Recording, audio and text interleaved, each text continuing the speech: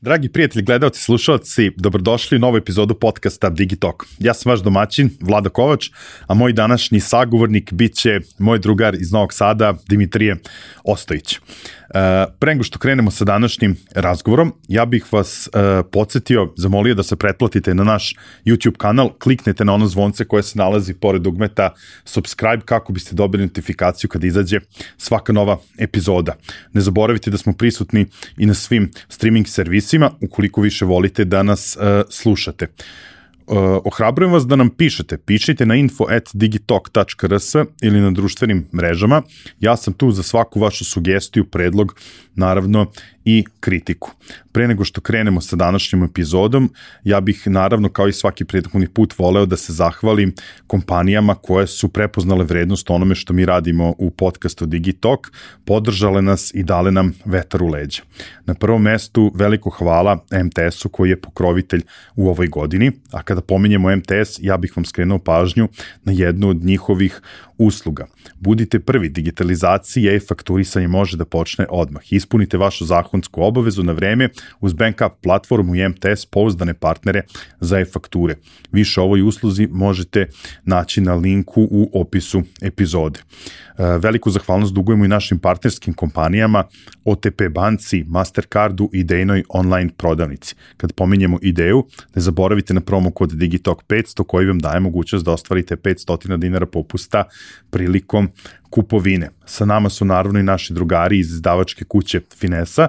Važi promo kod Digitalk koji vam daje mogućnost da ostvarite 10% popusta na Finesinom sajtu, a dvoje vas koji budete najbrži sa komentarima nagradit ćemo sa 2 primjerka knjiga iz Finesinih izdanja. Sada krećemo sa današnjom epizodom. Ćao Dimitrije, dobro mi došao. Hvala Vlada, bolje te našao. Danas imamo jednu, da kažem, lepu priliku da ponovo ugostimo nekog sa novosadske marketing scene. Izuzetno mi je drago kad dolaze drugari sa naše strane reke. Ja bih voleo, kao što sam ti rekao pre nego što smo krenuli da snimamo, morat ću da pročitam ono malo, imate neke stručne izraze, duže rečenica. Mislim da je to najbolji način da te ja predstavim, a ti ćeš onda dobiti priliku kao i svi moji sagovornici ranije. Da prevedeš, da. Kod tebe na tvom LinkedInu profilu stoji da ti, ono čime se baviš, da ti pomažeš biznisima da rastu i da skaliraju svoje biznise kroz lead generation, optimizaciju marketing konverzije i marketing automatizaciju. Tako. Sad, to je onako malo da kažem a neću kažem da zvuči rogobatno, ali nekoga može onako da uplaši, da zbuni, da je malo komplikovano, pa ajde da ti probaš onda u par rečenica da opišeš šta zapravo to znači i šta je to čime se ti baviš. Pa eto, ovi podcasti su u stvari divan moment da ti možeš da prevedeš u stvari ko si, šta si. Pa ja bi se tu najviše zadržao na celu toj priči da pomažem biznisima da rastu i skaliraju.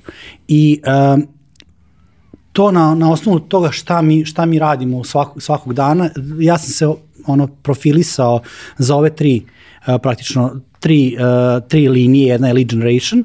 Lead generation je kako da dođete do novih klijenata, u prevodu.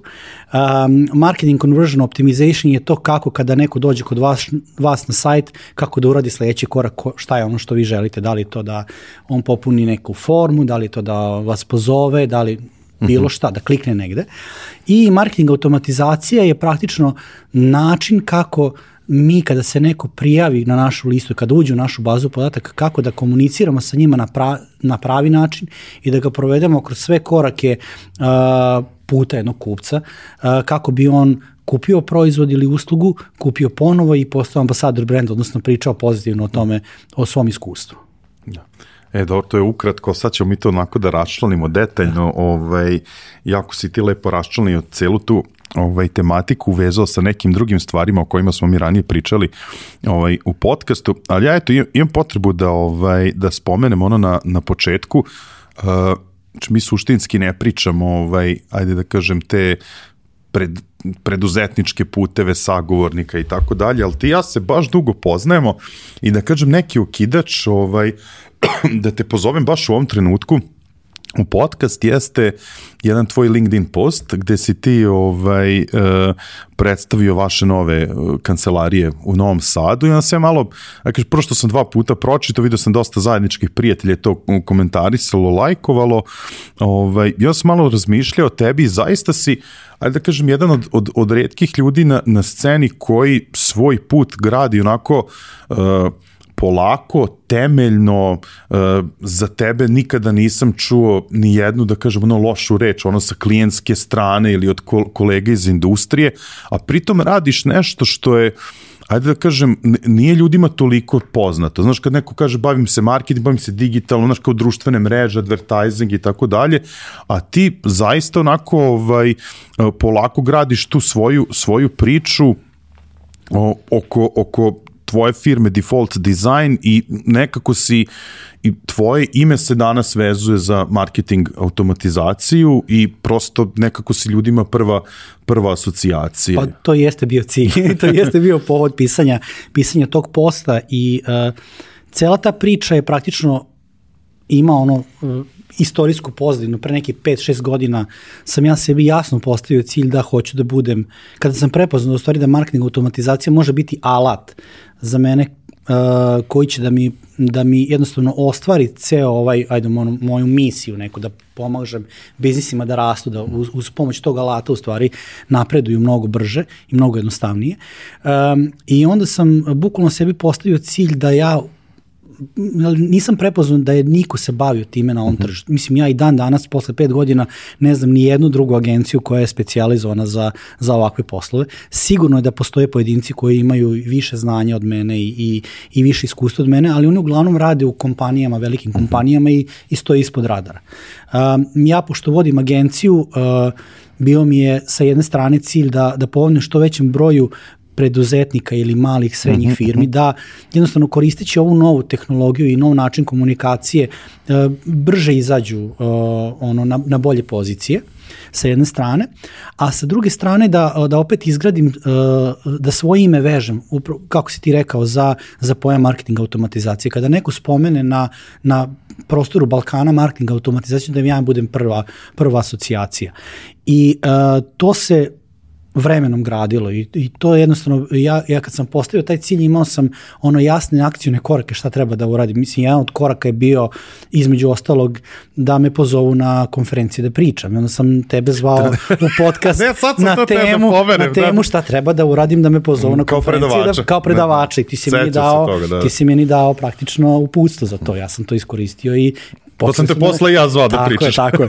Ali, mislim, to je jedna od stvari. Druga stvar je bila moja LeadCon konferencija koja je bila prva online konferencija na ovim prostorima i koja je upravo pričala na temu marketing automatizacije. I tako puno tih sitnih stvari koje se praktično grade jedna po jedna da bi ti došao do neke sinergije tih svih informacija i da jednostavno u ovom trenutku mene zaista prepoznaju kao neko ko je prva osoba za tako neki proces u firmi. A to postaje, mislim, pričat ćemo malo kasnije na tu temu, postaje sve važnije i važnije u samom procesu digitalne transformacije, kako da ti možda koristiš marketing automatizaciju, da budeš što uspešniji i što jednostavnije primeniš sve te procese. Hteo sam da pomenem taj LinkedIn post i da kažem tvoju taj način na koji si ti gradio svoju karijeru i mesto, da kažem, u celom ovom digitalnom ekosistemu. Mislim da tvoja preduzetnička priča može da bude mnogim mladima jako dobar primjer, tako da ako mogu negde da nađu nekog, mi ćemo da kažem danas pričati o onoj vrlo onako uskoj stručnoj temi, ali ako mogu da nađu negde gde si pričao, to svakako bi preporučio. Da, pa pričao sam o tome u nekoliko podcasta, tako da onako zaguglaju. Dobro. I na YouTube-u kod mene ima gomila webinara u kojima sam ja to pominju, tako da super. Malo pre si pomenuo nove tehnologije i sad mi ćemo suštinski da pričamo ovde o više stvari kojima se i mi kao podcast bavimo. Pričat ćemo i o marketingu, pričat ćemo i o tehnologijama i inovacijama. Suštinski meni se jako svidelo to što si ti spojio 2 stvari na kojima ja volim da pričam. To je marketing i digitalna transformacija. I suštinski mi ćemo danas pričati upravo o tvojoj specijalnosti marketing automatizaciji kao delu digitalne transformacije kompanije.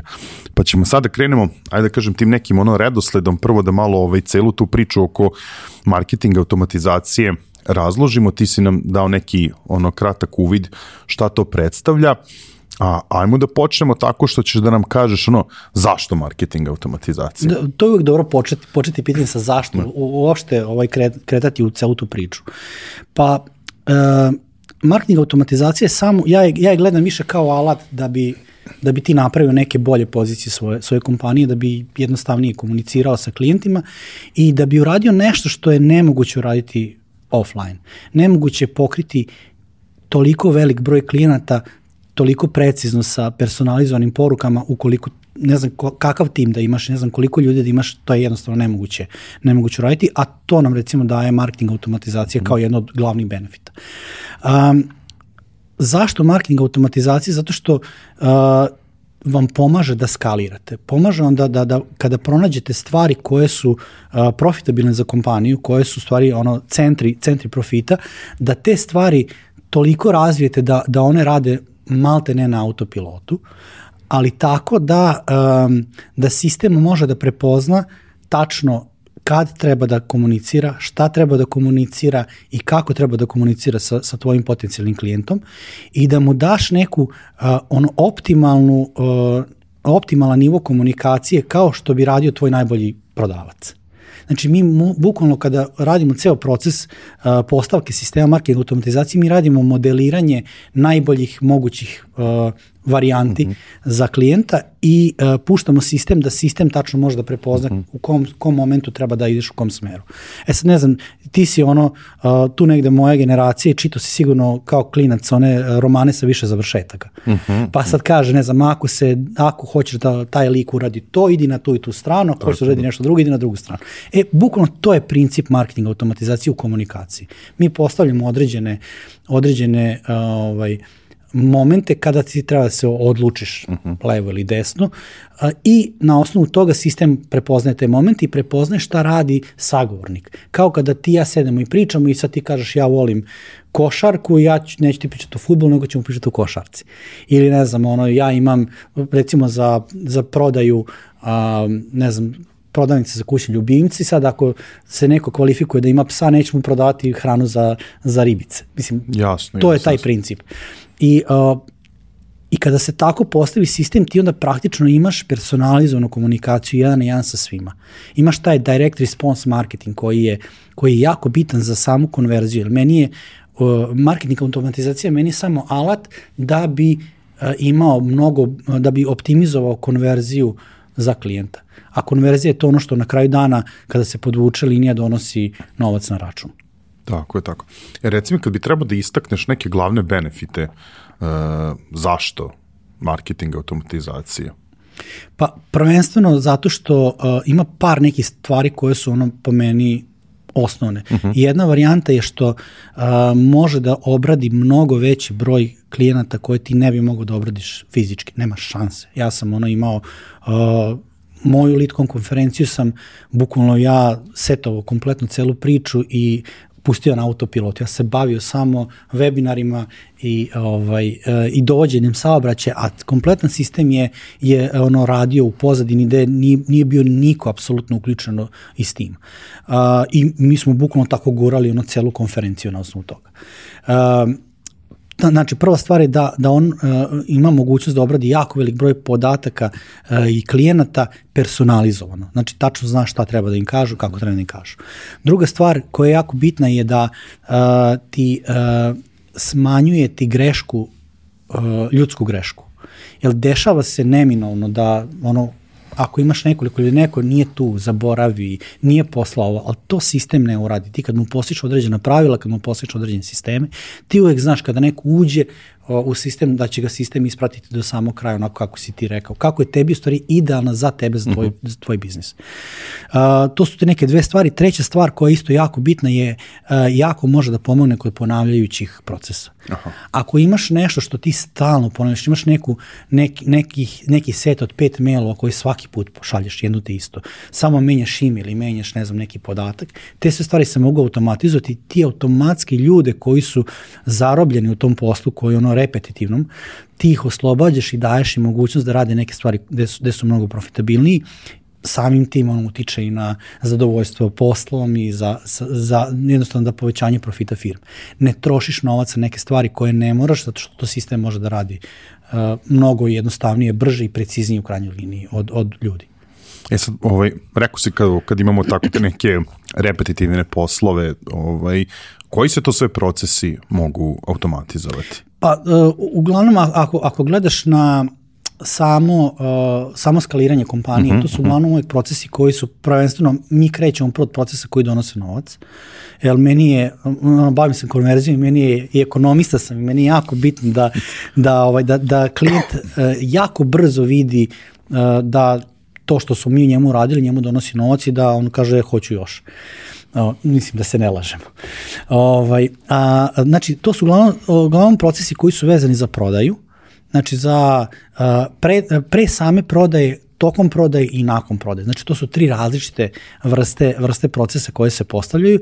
Znači, ti nekad treba da dovedeš čoveka, da ga onboarduješ, da on zna da ima poverenje u tvoj proizvod, da oceniš kad je moment, kad treba da mu plasiraš ponudu. Znači, ne na osnovu toga šta ti misliš, nego na osnovu toga šta on želi. On će sam da ti kaže, sad me interesuje to.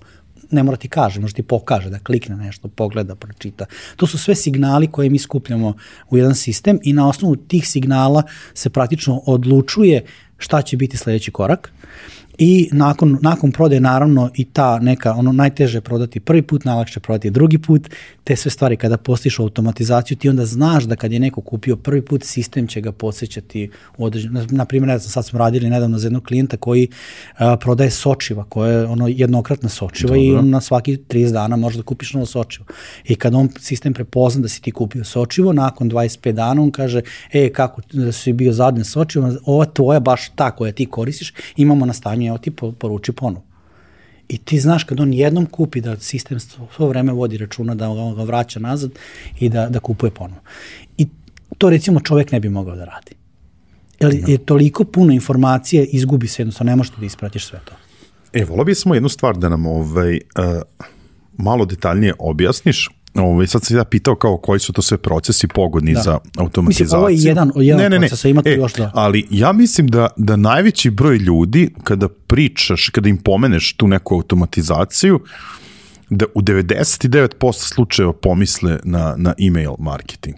Znaš, pretpostavljam da jeste kao dobar deo, ali šta ima, na primjer, jel možda da podeliš sa nama šta tu sve još postoji? Naravno, email marketing jeste u srži marketing automatizacije, zato što ti moraš kompletno celu tu komunikaciju sa klijentom da vežeš za nešto, za neki ključni pokazatelj s kim pričaš.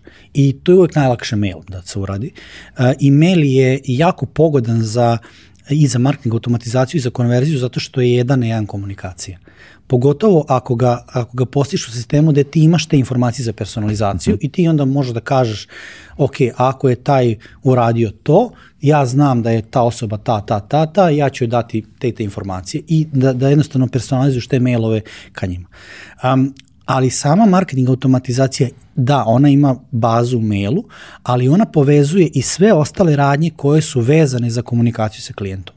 Tako da ja iz nekog workflowa koji postavljam za, ne znam, pre same prodaje, mogu da ga povežem sa Facebook Pixelom, pa da mu kažem da ukoliko je on preuzeo neki lead magnet, kvalifikao mi se da je, ne znam, ta osoba koja ima te i te potrebe, da mu pošaljem određeni set mailova, a ukoliko on nije kupio, da ga dodam na neku custom audience, pa da triggerujem određene reklame, pa ako on odreaguje u reklami, onda ću da ga skinem.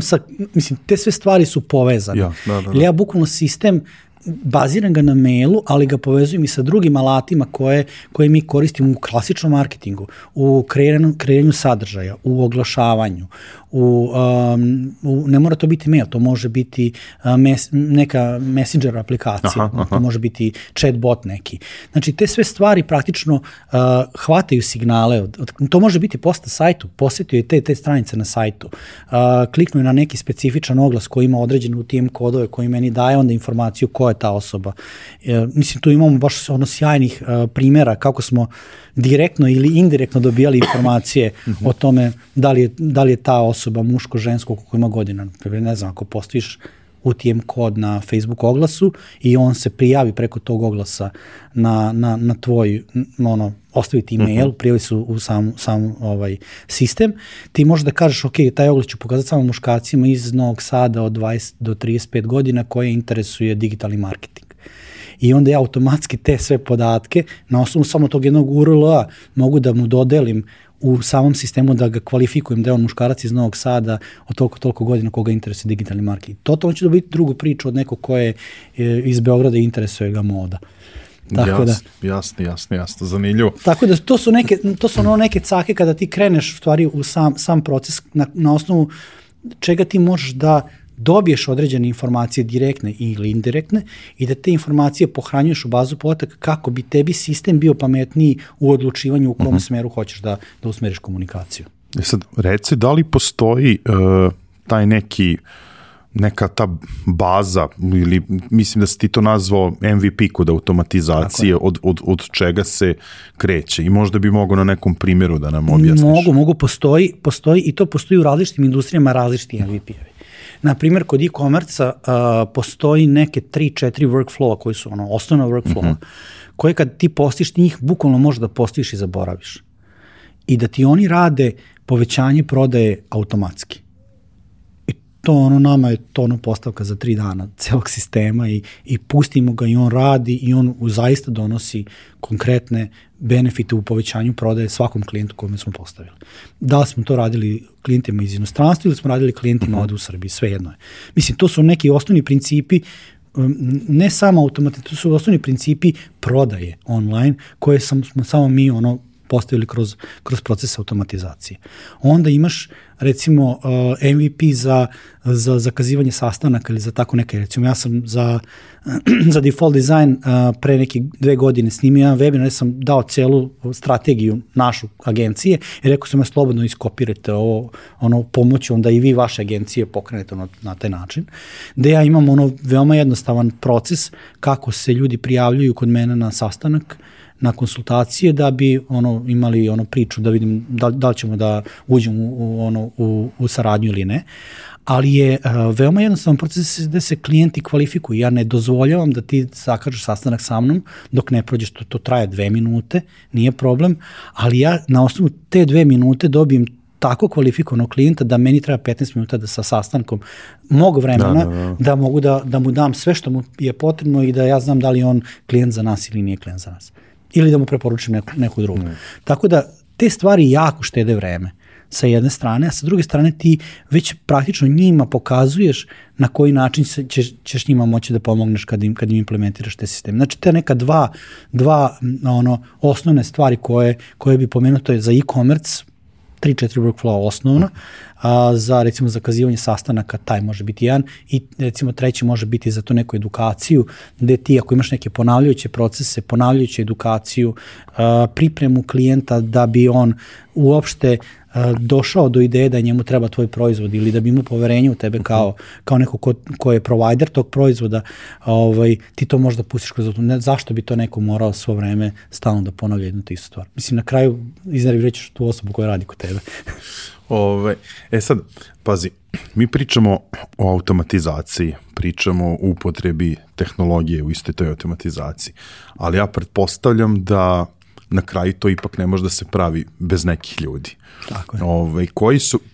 Kakvi su to ljudi potrebni da bi se realizovao jedan ceo, da kažemo, projekat automatizacije, marketing automatizacije, nekog, ajde da kažemo, nekog biznisa? Da, ako pričamo samo o tehničkim znanjima i sama postavka cijele te priče, mislim, tu je glavna pozicija neko ko će biti strateg, ko će da napravi nekoliko sastanaka s klijentom da razume njegov biznis, razume potrebe njegovih klijenata i mapira tu neku idealnu način kako oni zatvaraju klijente.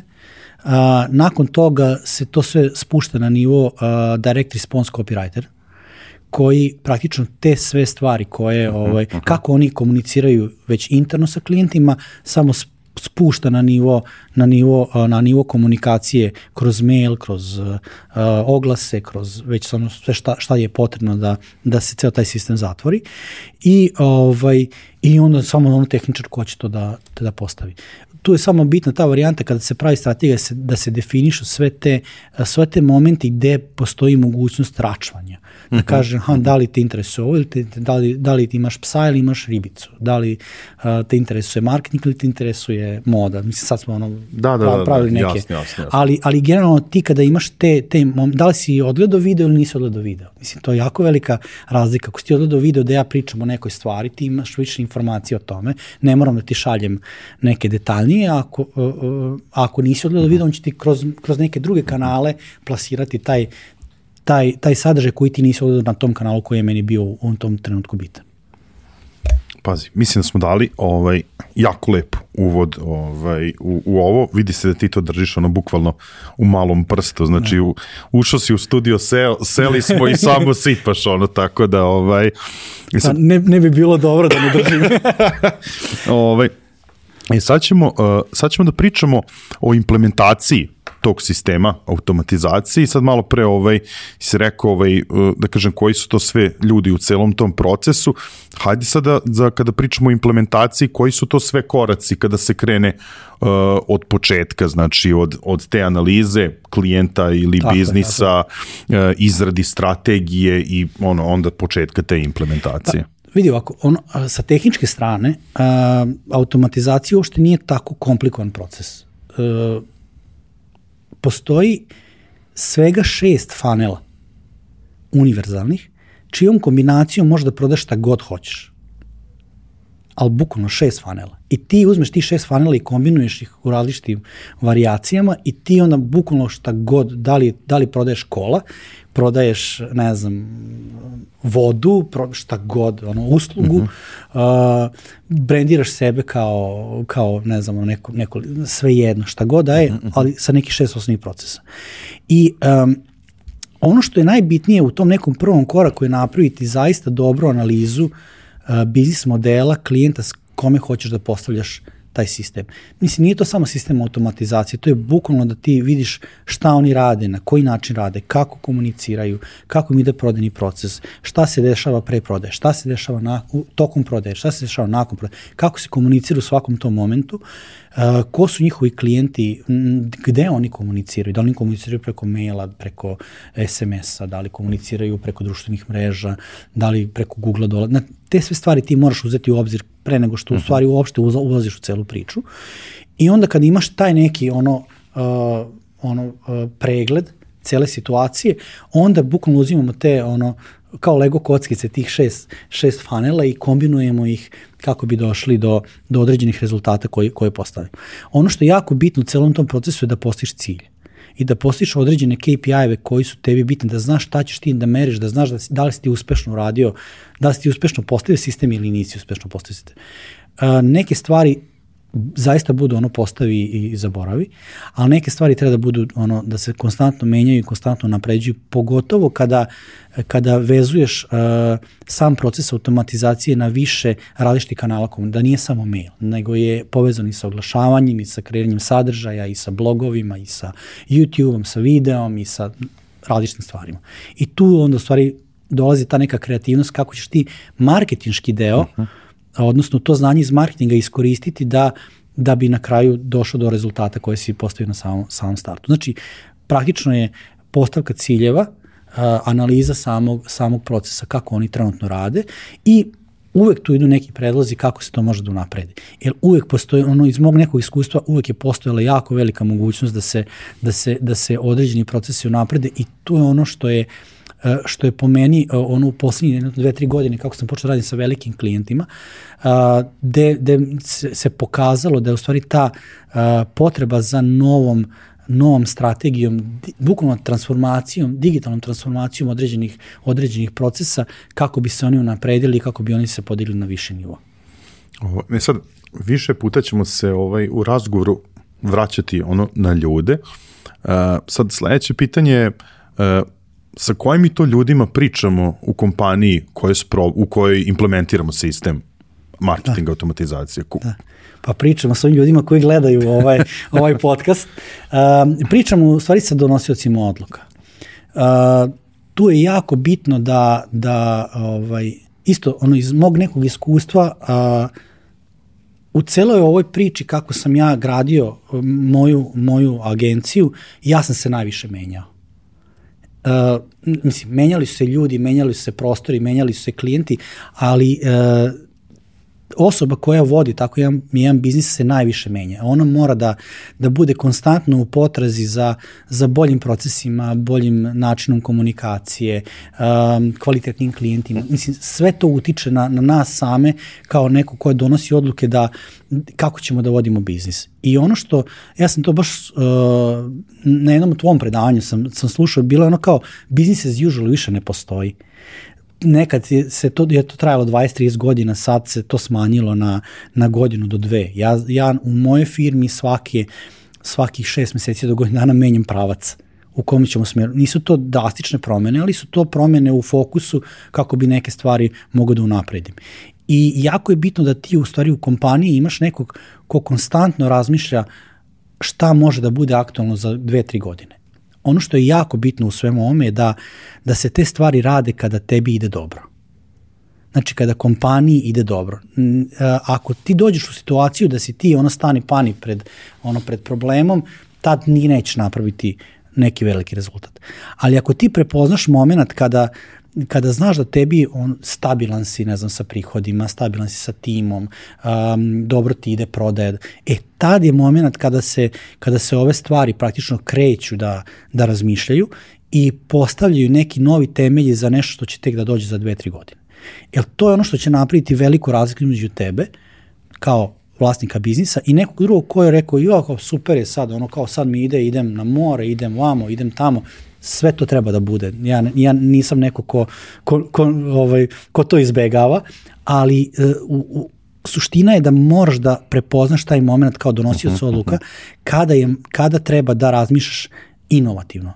Sad, znači ljudi koji su u stvari meni glavna ciljna grupa su ljudi koji su donosioci odluka, koji razmišljaju unapred i koji razmišljaju kako će oni da u neku ruku menjaju sistem. Zato što ja imam potrebu da ja menjam sistem. I celo ovo priču koju ja radim upravo zato da bi napravio taj neki pozitivan korak na ovom tržištu, ne na stranu, nego baš na ovom tržištu imam potrebu da napravimo nešto drugačije.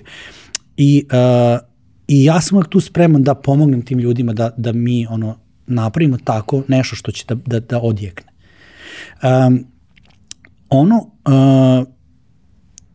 Jako je bitna taj prvi neki impuls dolazi od ljudi koji su donosioci odluke, koji su lideri, ali druga stvar koja je jako bitna je kada ti lideri, kada ti kreneš da gradiš celu tu priču sa liderima, da imaš jako dobru komunikaciju sa ljudima koji su u operativi.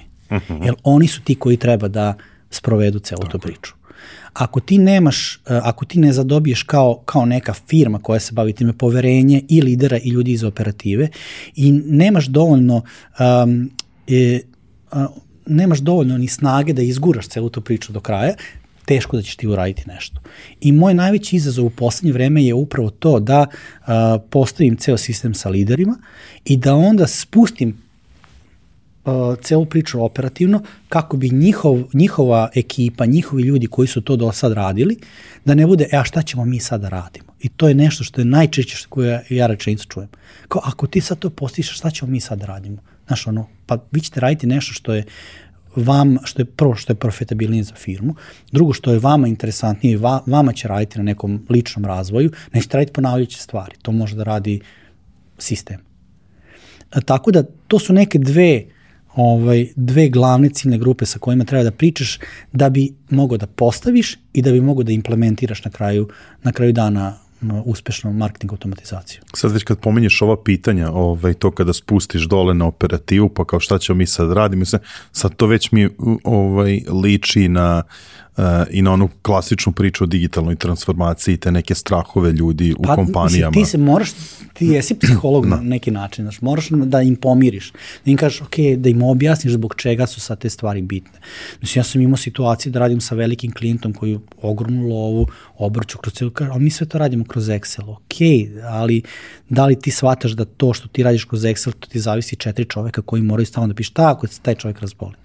Šta ako taj čovek, ne znam, zbog nečega nije upisao i tebi propadne, ne znam, tipa 3-4 dana lidova koje si platio kroz određene kanale komunikacije. Ovako sistem sve to radi i tebe, jako bitna stvar kod marketing automatizacije što postoje interna i eksterna marketing automatizacija.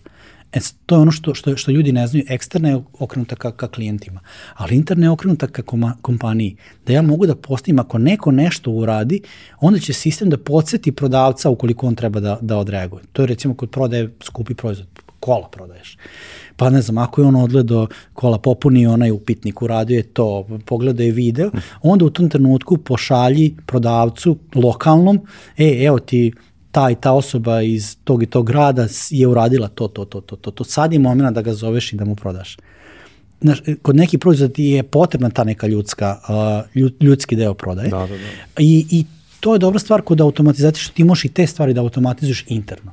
Tako da tebi neko ko dođe na posao otvori svoj mail i on dobije bukvalno mailom, sad treba da uradiš to, zbog toga što je ta osoba, kao što kažem, meni kad dođe na sastanak, ja imam sve informacije o toj osobi i mogu za 15 minuta da završim sve što mi je potrebno. Štedim svoje vreme, štedim vreme klijenta i jednostavno tačno znam o čemu ću da pričam. To za automatizaciju sastanaka, to će morati ti da popričamo posebno. Sad, pretpostavljam sad svi su danas okrenuti ka tim nekim rezultatima, indikatorima uspešnosti i tako dalje. Kako se kod marketing automatizacije meri ta uspešnost? Pa, mislim, merenje uspešnosti je u stvari merenje konverzija. Kao što sam rekao, marketing automatizacija je deo cijela te priča optimizacije za konverzije i tebi je konverzija sve što neko uradi, a ti si to želeo da uradi.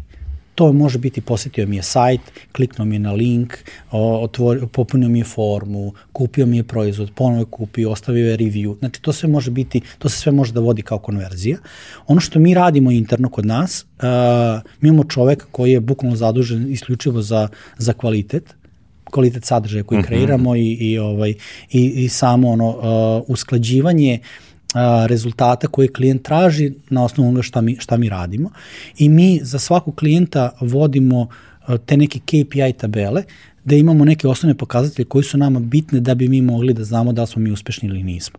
Tako da i kod automatizacije, to ti je najlakše da izvučeš, ne znam, recimo broj kvalifikovanih lidova, to su neke stvari koje su bitne, broj ljudi koji je zakazao sastanak, broj ljudi koji je kupio, koji je ponovo kupio, koji je ostavio review, pored ostalih metrika koje su klasične za marketing tipa, post sajtu, čitanje bloga, ne znam, i ostale stvari. Ali i to je u zavisnosti od klijenta do klijenta. Znači, u zavisnosti od to šta je to što si ti postavio kao tvoj cilj. Znači, nekom će biti cilj da me vidi što veći broj ljudi zašto gradim svoj lični brand, a nekom će biti cilj hoću da optimizujem oglase i određene kanale komunikacije da bi imao što veću prodaju sa što manje para. Tako da, znači, za svakog klijenta se postavlja drugačije to merenje i onda jednostavno se meri na nekom nedeljnom nivou i reaguje se, odnosno optimizuje se ceo proces. Sad recimo, malo pre si pomenuo, znači razgovaraš u kompaniji za koju treba da implementiraš sistem automatizacije, razgovaraš sa donosiocima odluka, da je neophodno da se ostvari i to poverenje ljudi koji su u operativi. Da li postoji još nešto šta je potrebno od podrške prilikom implementacije? Da. Marketing, ono što je jako bitno je da ljudi shvate da marketing automatizacija kao marketing automatizacija ništa ne znači ukoliko ti nemaš saobraćaj i ukoliko nemaš ljude koje ćeš da, sa kojima ćeš da automatizuješ komunikaciju. To je srž marketinga automatizacije, stvari o automatizaciji komunikacije. Mislim, mi se ovde svo vreme pričamo o komunikaciji. Sad, da bi ti to postigao, ti moraš imati određene procese koji ti dovode nove potencijalne klijente, koji treba da budu tvoji idealni klijenti u sistem i da ih onda sistem preuzima i da onda s njima dalje komunicira. Najbolji primer svega toga je kako sam ja radio LeadCon konferenciju. Bukvalno mi smo postavili ceo sistem, tipa 5 meseci pre konferencije sa preko 250 mailova za prvu konferenciju, ispisanih, personalizovanih, i onda sam se ja bavio isključivo webinarima, gde sam uz pomoć webinara, u stvari su se ljudi prijavljivali na moju listu, kvalifikovali na osnovu toga koja je tema bila na webinaru i na osnovu tih informacija i određenih stvari koje su bile u samom workflowu gde su postavljene određena pitanja, pa su ih oni granali, su išli kroz određeni put gde je jedini cilj bio kupi jednu kartu. Znači, za jednu kartu sam ja imao 200-250 mailova sa različitim putanjama i ja volim da kažem za marketing automatizaciju, to je način kako ti postavljaš sistem koji daje klijentu mogućnost da on sam bira kojim će putem da ide da bi kupio tvoj proizvod na kraju. Znači, ti imaš jasno šta je tebi cilj, ali njemu daješ mogućnost da on bira putanju i na osnovu toga tvoj klijent u stvari je u centru pažnje, on ima osjećaj da on vodi igru, a u stvari je to sve mapirano po nekim idealnim varijantama kako bi to trebalo da ide. Sjajno, ovo je baš zanimljivo. Sada dolazimo i do tog nekog finalnog dela razgovora koji bi trebao da bude i okosnica i srž, a to je ta digitalna transformacija, odnosno marketing automatizacija kao deo celog tog procesa. Sad, jer bih teo na početku to malo onda da nam obrazložiš sa tvoje strane. Mi smo ovde imali kao sagovornike ljude koji se bave digitalnom transformacijom, što kao konsultanti, ljudi iz kompanija, ili što bi Vlada Tošić rekao, ljudi iz rovova, ali ti si opet neko ko je iz sveta marketinga, pa bi voleo da čujem tvoj neki uvid u ceo taj proces digitalne transformacije. Kako ti na to gledaš? Pa ja na to gledam kao na razvoj celog društva. Zato što upravo pomenuo sam ti malo ranije, nema više business as usual. Koliko god ja to želeo i koliko god meni bilo potrebno nekad da kažem, sad 2-3 meseca hoću da zadovoljan sam sa pozicijom i hoću da se malo opustim, to jednostavno, prošlo je to vreme, pogotovo ako si preduzetnik, ako gomila ljudi još zavisi i porodica zavisi od tebe i toga kako ti vodiš firmu. Ono što je, meni je digitalna transformacija kao neophodan proces za jednu ozbiljnu firmu, neko ko zaista hoće da ozbiljno vodi određenu kompaniju. I mislim da je ta svest o tim inovacijama, konstantno unapređenje sebe, svojih procesa, svojih zaposlenih, jako bitno da pronađeš, to ne mora biti marketing automatizacije, to može biti bilo šta što može tebi da pomogne da ti se na neki način ili olakšaš svoje poslovanje ili ubrzaš svoje poslovanje ili bude precizniji u krajnjoj liniji, da nemaš puno grešaka, da se ne vraćaš nazad. Automatizacija rešava te probleme. I ja sam bukvalno tragao za stvarima koje mogu da reše, prvenstveno da reše moje probleme i onda sam provalio da mi u meni radi što ja to ne bi ispromovisao dalje. Ono što je jako bitno i ono što ja vidim kao pozitivan neki pomak, dosta ljudi je, mogu da kažem slovno, prošlo kroz moju školu. Da li su me slušali na webinarima, da li su bili na konferencijama, da li su prošli neke moje programe koje sam ja radio online, da li su bili zaposleni kod mene u firmi pa su krenuli u to neku priču i negde se posejalo to seme. Vidi se online. Neki su otvorili svoje firme, neki su zaposlili u drugim firmama da rade specijalizovano ove stvari i polako se pomiče cela ta priča. I to je ono što je jako pozitivno. Ono što ja još uvek ne vidim, da se marketing automatizaciji pristupa sa tog strateškog nivoa, o čemu mi pričamo, da je on zapravo u suštini deo jedne transformacije i da to više nije samo tehnička stvar. Tehnički je meni jako lako da to postavim, ali suštinski je najbitnije to da ljudi, donosioci odluka i njihova operativa to prisvoji kao njihov, da osjeti da je to njihov deo. Opet se vraćamo na ljude. Tako je. Da osjeti da je to u stvari nešto što njima znači kao firmi, da će ti novi procesi, te novi načini unaprediti njihovu firmu i njima dati bolju mogućnost za napredovanje. Kada to postignemo, onda će u stvari ova priča dati pun zamah.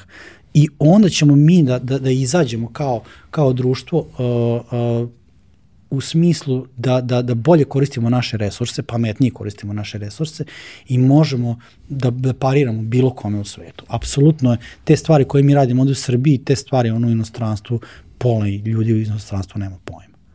Tako da uopšte mi ne radimo neke stvari koje su baš poprilično smo visoko u implementaciji ovakvih stvari. Sad, kada gledamo sad iz ugla, jer eto opet na kraju, kao što sam rekao, više puta ćemo pominjati ljude, jer bez obzira na količinu i na nove tehnologije, sve se svodi na nekog čoveka koji to treba da implementira. Sad, kada pričamo o automatizaciji iz konteksta digitalne transformacije, koliko tu važnu ulogu igraju donosioci odluka i da li kod njih postoji svest, da kažemo, važnost implementacije ovakvih sistema? Ja iskreno najviše volim da radim sa malim i srednjim preduzećima. Zašto? Zato što je taj moment donošenja odluka relativno brz. Znači nemaš da to mora se sastani, ne znam koliko ljudi, board direktora, pa oni odlučuju, pa konsenzus, pa ono. I ono što mi je jako drago je što vidim jako brzo rezultate implementacije tako neke stvari. Ono što se donosioci odluka su izuzetno bitni u celoj toj priči, ali oni su motor tih novih sistema.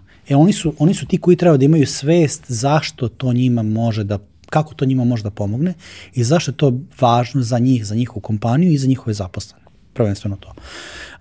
Ono što sam recimo primetio kod velikih sistema, da su uglavnom to ljudi koji su zaposlenici na određenim mestima koje su bitne, ali opet oni nemaju tu svest da to zavisi, da njihov praktično posao, život toliko zavisi od tih njihovih odluka, koliko je to recimo sa vlasnicima biznisa. Zato ja više volim sa vlasnicima biznisa da radim. I oni uglavnom odu kao, to sam radio tako stalno, to mi radi posao, zašto bi se ja sad tu gurao da ispravljam krive drine, moram da promenim mišljenja ovoga, onoga, ovaj se buni, onaj se ne buni. To je generalno neki problem koji može da dođe u celoj implementaciji.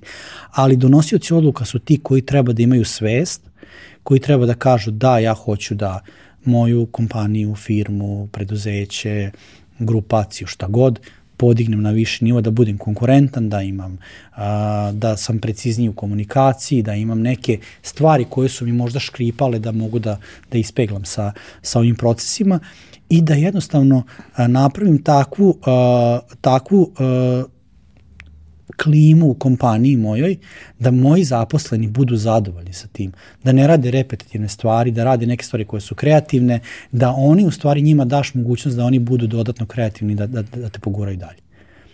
Tako da, odgovor je, donosioci odluka su izuzetno bitni, pogotovo oni koji imaju svest o tome gde hoće da idu za neke 2, 3, 5 godina.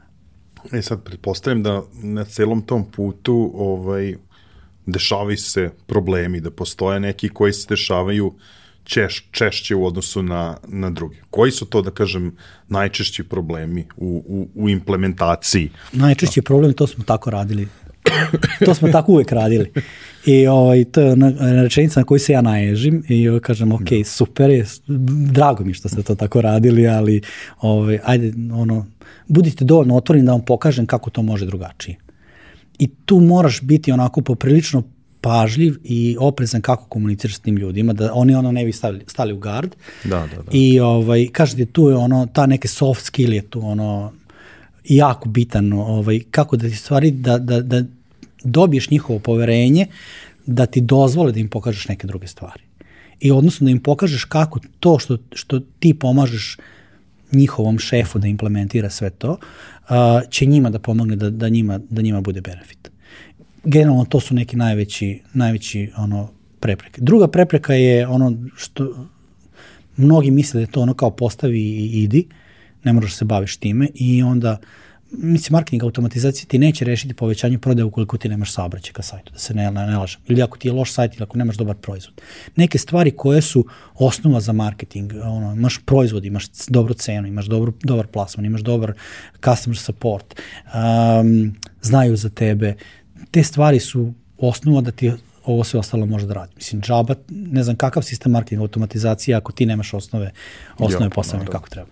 Naravno. To su neka dva najveća problema koje sam ja video u praksi koje se dešavaju. Pazi, ovaj razgovor je tekao tako glatko i brzo kao da smo ga automatizovali pre početka. Nemoj da pričaš. Svašta će pomisliti ljudi. Da. Pazi, možemo to kao usluga automatizacija podcasta. Automatizacija. Znaš šta, ja sam sad krenuo u nekim novim stvarima da se bavim, kao što ti rekao, ja svaki 6 meseci promenim, znaš, neki fokus, smer, sad sam u fazonu, zato što neke stvari radim interno kod mene u firmi. Sad ćemo da radimo automatizaciju za employer branding. Nešto totalno ludo, ja nigde to nisam video, ali to ću da ostavim kao neko Pa si već odmah znam. Znači, odmah znam da posle ove epizode da će Katarina Šonjić da me zove, ali da me pitate. Ovo je nešto novo, smislio sam bukvalno, nema mesec dana kako smo postavili ceo projekat i sad sad napravili smo već timing za neka recimo 2 do 3 meseca bi to trebalo da bude plasiran. Super. Ali to će baš biti onako game changer.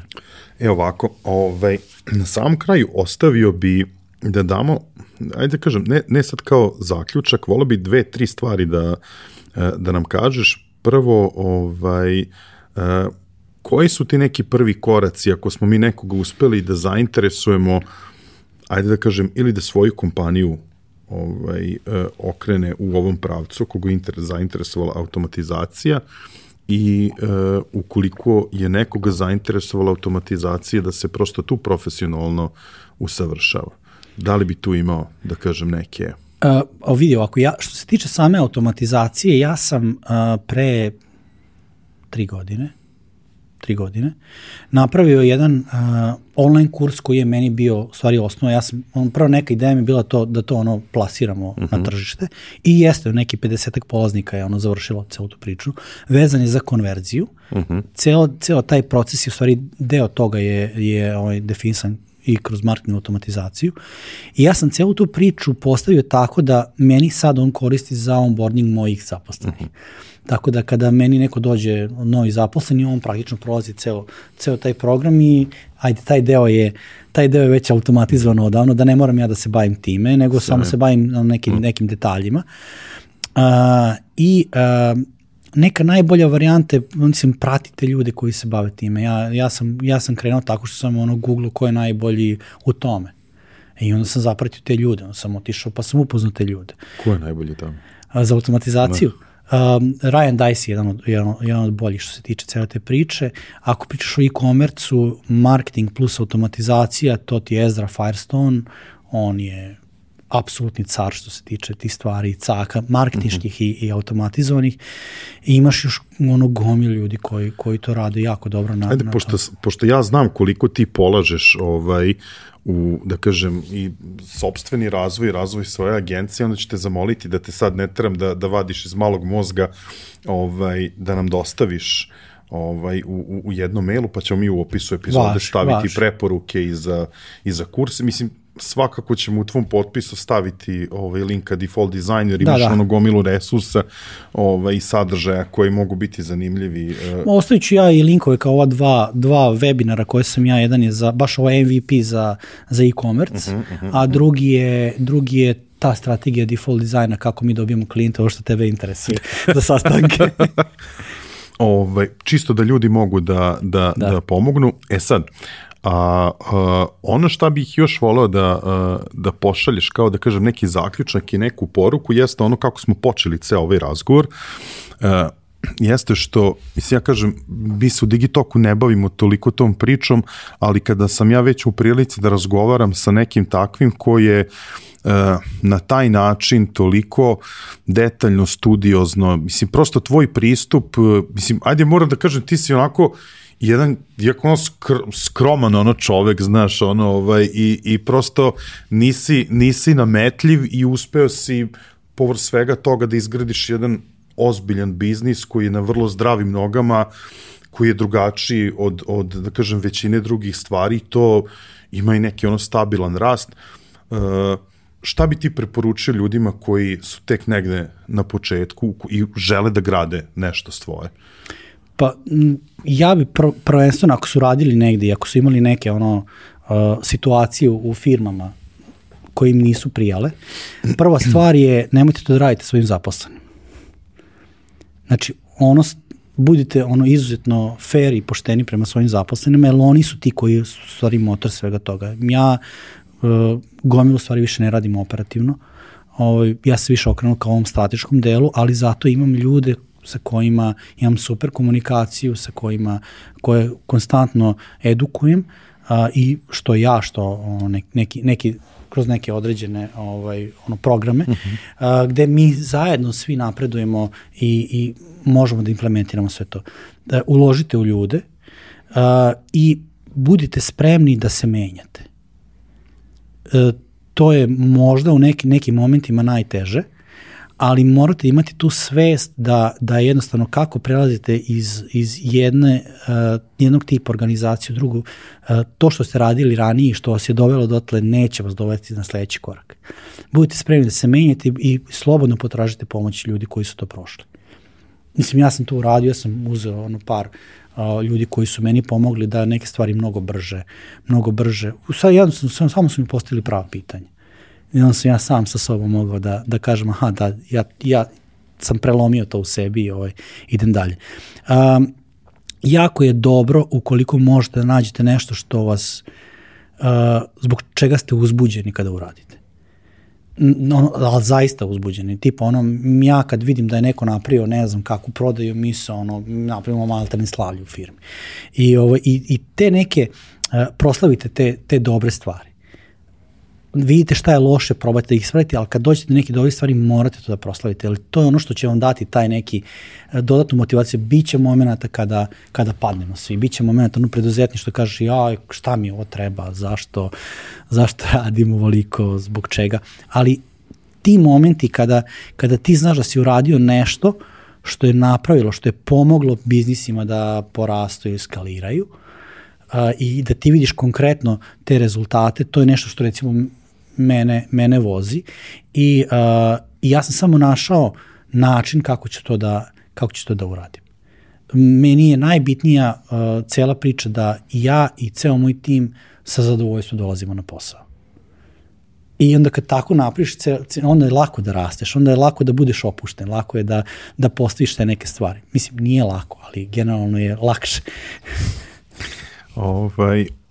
Pazi, evo i na ovom zaključku si nekako to vrlo skromno rekao, ali evo ja ću te još jedan puta pohvaliti da zaista tvoja priča može da posluži i kao neki preduzetnički vodič, kako... Ćemo morati knjigu da napišemo. Pa pazi, zašto da ne? Mislim, tu smo mi sad svi u tim nekim godinama kada nosimo... Kad treba da ostavimo nešto. Da ostavimo neki trag i nosimo neke godine iskustva iza sebe. Prosto mislim da valja to ostaviti nekim novim generacijama. Ja sam ti veoma zahvalan.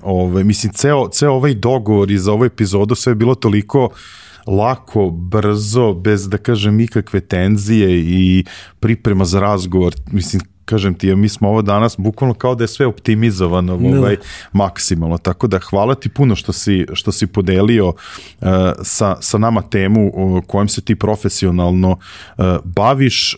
Vrlo rado ćemo postaviti sve u opisu epizode što nam budeš poslao. Kažem, stavit ćemo i link ka default designu, sajtu tvoje agencije. Ima tu dosta resursa da mogu da vide. Zbog toga, tako da nadam se da i tebi bilo prijatno. Meni je bilo super i drago mi je što smo sad uspeli da ispričamo neku priču o marketingu automatizaciji iz jednog drugog ugla. Mislim, ja sam gostovao na dosta podcasta i na svakom se trudim da uvek iznesem neku novu stvar, nešto što nisam pričao ranije i sad kroz ovaj rad u poslednjih par godina sa nekoliko zaista velikih klijenata, jednostavno su došle neke stvari gde je sazrelo i gde sam u stvari video šta je suština cele te priče kojim se bavim. Više nije tehnički deo se lako završava, ali ovaj strateški deo je kako to da postiče, da to zaista zaživi, da ga tehnički posadiš i da ga onda zalivaš na pravi način, da on izraste u jedan veliki drvo sa ladom gde možda se odmaraš dok automatizacija radi svoje, da. Ništa, Dimitrije, ja ti još jednom na samom kraju zahvaljujem na sjajnom razgovoru i na izdvojenom vremenu. Dragi prijatelji, gledalci, slušalci, iskreno se nadam da ste uživali u ovom razgovoru kao i ja. Moram jednu stvar da vam napomenem, video sam par komentara na mrežama gde pišete čekate preporuke, mislite da fale. Sve preporuke koje daju naši sagovornici nalaze se na našoj web stranici, znači na sajtu digitalk.rs u opisu epizode i te preporuke se takođe dobijaju na e-mail jutro nakon emitovanja epizode u newsletteru na koji se možete pretplatiti opet na našem sajtu. Znači to su dve lokacije gde se nalaze preporuke mojih sagovornika. Takođe, naravno, uvek preporuka da se pretplatite na naš YouTube kanal, kliknete na ono zvonce koje se nalazi pored dugmeta subscribe kako biste dobili notifikaciju kad izađe svaka nova epizoda. Naravno, ako više volite da nas slušate, prisutni smo na svim streaming servisima. I na samom kraju ne možemo da ne zahvalimo kompanijama koje su podržale rad našeg podcasta, dale nam vetar u leđa. Veliko hvala MTS-u koji je pokrovitelj Digitalk podcasta u ovoj godini. Naravno, veliko hvala i našim partnerskim kompanijama, OTP banci, Mastercardu i Ideja online prodavnici. Pominjem Ideju, ne zaboravite na promo kod Digitalk 500 koji vam daje mogućnost da ostvarite 500 dinara popusta prilikom kupovine u Idejnoj online prodavnici. Sa nama su naravno i drugari iz izdavačke kuće Finesa, oni takođe vam daju mogućnost da koristite promo kod Digitalk na njihovom sajtu, a dvoje vas koji budete najbrži s komentarima čekaju pokloni iz izdanja Finese. Toliko za ovu epizodu, vidimo se naredne nedelje. Ćao!